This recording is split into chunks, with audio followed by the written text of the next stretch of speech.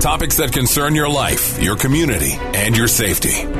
This is 5-0 Info on Arizona's news station, KTAR News 92.3 FM. Here's what you need to know. Thank you for joining us for another edition of the 5-0 Show, and for me, the last edition of the 5-0 Show. I'm Jamie Rothschild, the host of the show, joined by Ed, our ever-patient producer, and as we do each and every week, I want to thank Bonneville for this time to support the Silent Witness program. It makes the community safer. If you want to learn more about Silent Witness, please check out silentwitness.org.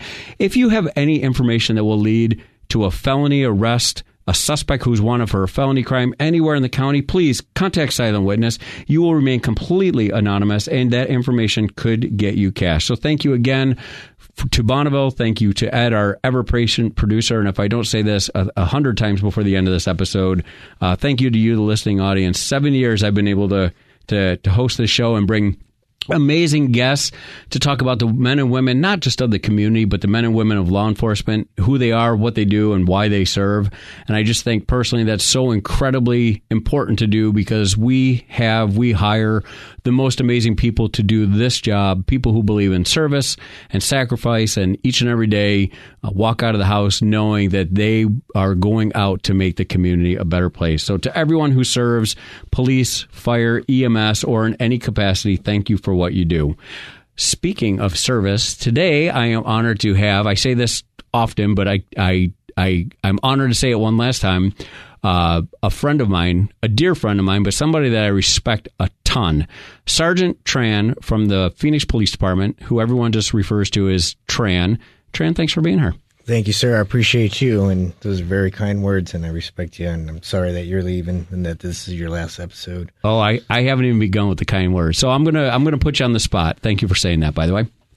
So the reason that you're here, the reason I told you is we want to talk about recruitment, and we do. We are absolutely going to talk about recruitment. But as I mentioned earlier, this career is defined by the men and women who do this job, and you're somebody that I had the opportunity to watch as you went from officer to sergeant. I watched how many people, because of your leadership, because of your work ethic, because of how you treat people, so many people surrounded you and said, hey, we're not even asking. Like, you need to promote. We need great leaders like you. And you have, and I wish I could put this into words. I wish everyone could meet you so they could see it. You have walked this balance between being humble and confident, but more importantly, bringing that confidence to lift up those around you. Now, you served in the Marine Corps, and I would love to hear about what caused you to sign up for the Marine Corps, because I think it's made you an exceptional police officer, but it's made you an incredible leader. So why did you sign up for the Marine Corps? Hoorah. You totally put me on the spot. I appreciate the kind words. Totally put me on the spot. Ed, our producer, being a fellow Marine. Yes, sir. Semper Fi, brother. Rah. So you totally put me on the spot. Do I tell you the fake story, or do I tell you the real story? If the real story can pass the headline test, we want to hear the real story. What drove you to do that? Because you have always been known as an incredibly proud Marine, and those of us who work with you in the police department don't realize how decorated you are until we see the occasional snapshot on Facebook. What caused you to stand that line? Well, again, this is not just because you're my friend, Jamie. It's folks like yourself who I wanted to emulate, who provided that mentorship, that guidance. They showed me yourself, Chris Eric, Chris Moore. There's so many, Derek Elmore. So many great leaders in my life that have showed me what it was like to be a great leader, mentor, and basically a father figure of how I should be and how I should act. And I think many of that throughout my life had a great impact on the career that I chose and then joining the Marine Corps. For the longest time, I attempted to follow in my uncle's footsteps, who is LAPD, actually is a sergeant right now. He's been doing it a long time. During that time, I worked for several different agencies as an explorer cadet, and then eventually working for the Marshal's Department. Being a police officer is a goal that I have always had. When I was younger, starting at the young age, 13, 14 years old, just watching my uncle and how he carried himself. So there was a gap between when I could be sworn and when I could not be. So at 18 years old, working for the county marshal's department, I knew there was time that I had to, for lack of better words, time to kill before I could be 21, before I could go to the academy. The real story is I was dating a girl at the time, who at the time I believed I was in love with, and she came home one day and was like, "Hey babe, I joined the Marine Corps. You should join the Marine Corps too. You got time to kill. I think it aligns with your life." One of the mentors that I had, during one of the police academies that I attended to was, Corporal Rodriguez. I still remember him. Absolute influential man in my life. He was a Marine. He was a Vietnam Marine. He is what you picture as a Marine. So it just kind of aligned with my life goals. And I saw this mentor of mine, and I was like, well, yeah, sure. And the line that was given to me by the, former girlfriend was, we could travel the world together and then you could come back and be a police officer. So, my, happy butt went down to the recruiting station 2 weeks later on a bus. And then I joined the Marine Corps. You said the age of 13, 14, but the way you carry yourself, both in the military world and the police world, it just seems like you were naturally destined to do this. Did you know before that? Was there when you saw that structure, you talk about your uncle, you talk about people in your life, were you always led that way? No. I remember being very young, I wanted to be a pediatrician. Like for some reason, that was like a goal of mine. I wanted to help people in some way. I saw how our pediatricians were with us, very caring, very loving, and they were fixers, and I wanted to do that and make, basically at the time when I was younger, other children feel that way whenever they went into a doctor's office or a medical facility. So that was my original route. And as I grew, my grades weren't that great. And then I realized that that was, not the path I wanted to do. I learned that I was more of a kinesthetic learner, more of a hands-on, have to do something, kind of person. So that's the route I ended up going. There seems to be there's absolutely a bond amongst Marines. And so I'm going to ask Ed, when we walked in, were you able to tell when you saw Tran, was there something where you thought, I'm not surprised to see that this guy's a Marine? Not really. No? It's not hard to tell. Right, Double Dog? It's a ridiculous haircut, right? Yep. Unnecessary. Just the way we carry ourselves, right? And, Ed, I just want to really embarrass you publicly. We never talk about your service in the Marine Corps, and we definitely hardly ever talk about you other than Ed behind the mic. So I've never taken the chance to tell you on air how much I appreciate you. You are one of the most patient, capable, kind people, a loyal friend. You have always worked with us on everything. So thank you for the years that you've put into making this. It probably seems like more than months or years because we've asked so much of you, but I just want to take a chance to thank you in front of everybody. So truly, I appreciate you. Oh, Jamie, it's a labor of love. I look forward to every Tuesday when we tape this show. You do make it look easy. No, we appreciate it. Well, you make it look easy. I just push the buttons and edit a few things. And then yell at us off the air. No.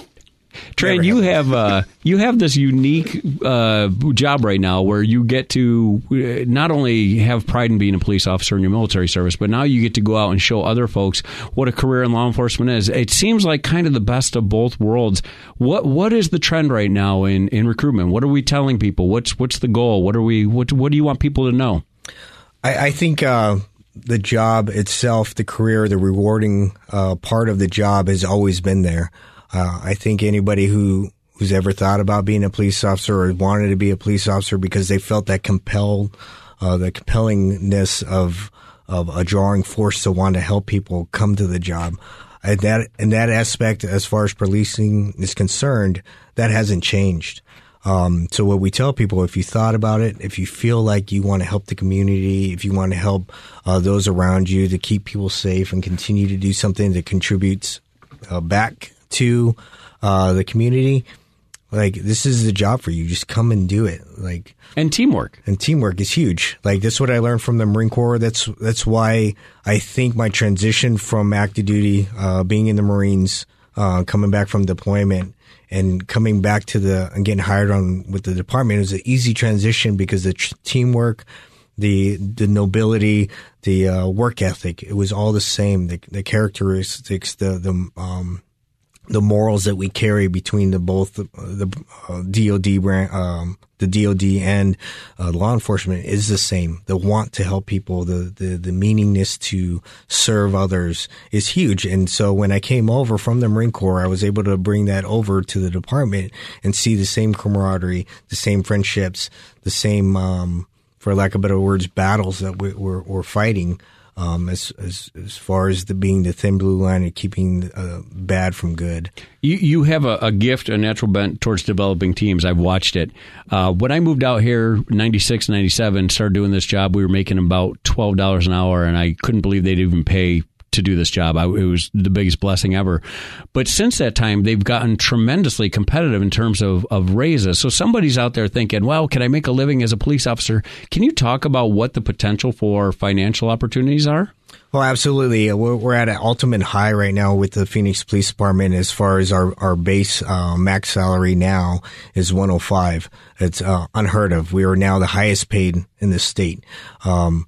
That's not always the big draw to becoming a police officer. There's many other opportunities within the department that we offer that other agencies can't, or different jobs. There is no other job, when I speak to applicants who go to get degrees in certain things, there's no other job that you can come to and not do the job that you got hired for, and you could do there's different avenues. There's 86 different positions within the department.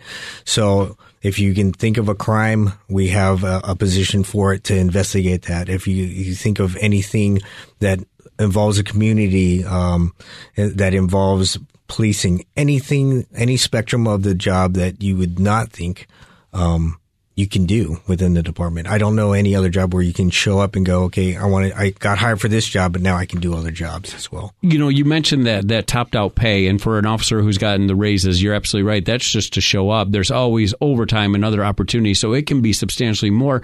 You are 100% right. This is not something that people are motivated by money. We do want them to know you can make a very good living doing this, and we owe it to your families to make sure you can. Somebody might want to learn more about the department or testing or any of the cool things that you guys have created to get them through the process. How do they contact you? Where do they go for more information? Yeah, like we tell people to go to our website. It's joinphxpd.com, or they can email us at recruiting.ppd@phoenix.gov, and or they can call our recruiting line, which is 602-534-2677. Trent, thank you for what you do, how you lead, all the service in the Marine Corps and the police department, and thank you for joining us today. I also know that you're incredibly close to your family, so very quick question. What do you want your legacy to be? What do you want to be best remembered for? That's a hard one, sir. I just want to be a good father, I guess. You already are. You already are, and you're a good friend, too, and I appreciate you very much. I do want to talk about, since we're talking about recruiting, April would have been 26 years with the Phoenix Police Department. It seems like a blip. This is the best career I ever could have asked for. I just want to thank everyone in the community who's let me serve. I have gotten to know and serve alongside some of the best men and women I would have ever, I didn't even know they were out there. They're so amazing in how much they give. If you want to be part of that, I promise you will have a rewarding career. It is, there are times where you can't believe that you get paid to go out and serve. And then there's other times that you see some things and you just think, man, I got a front row to the seat of life. Thank you for letting us be a part of your life. Thank you for making the community safer. Until next week, stay safe. You've been listening to 5-0 Info on Arizona's news station, KTAR News 92.3 FM. For more about Silent Witness, go to silentwitness.org. That's silentwitness.org. Or call 480-WITNESS. That's 480-948-6377.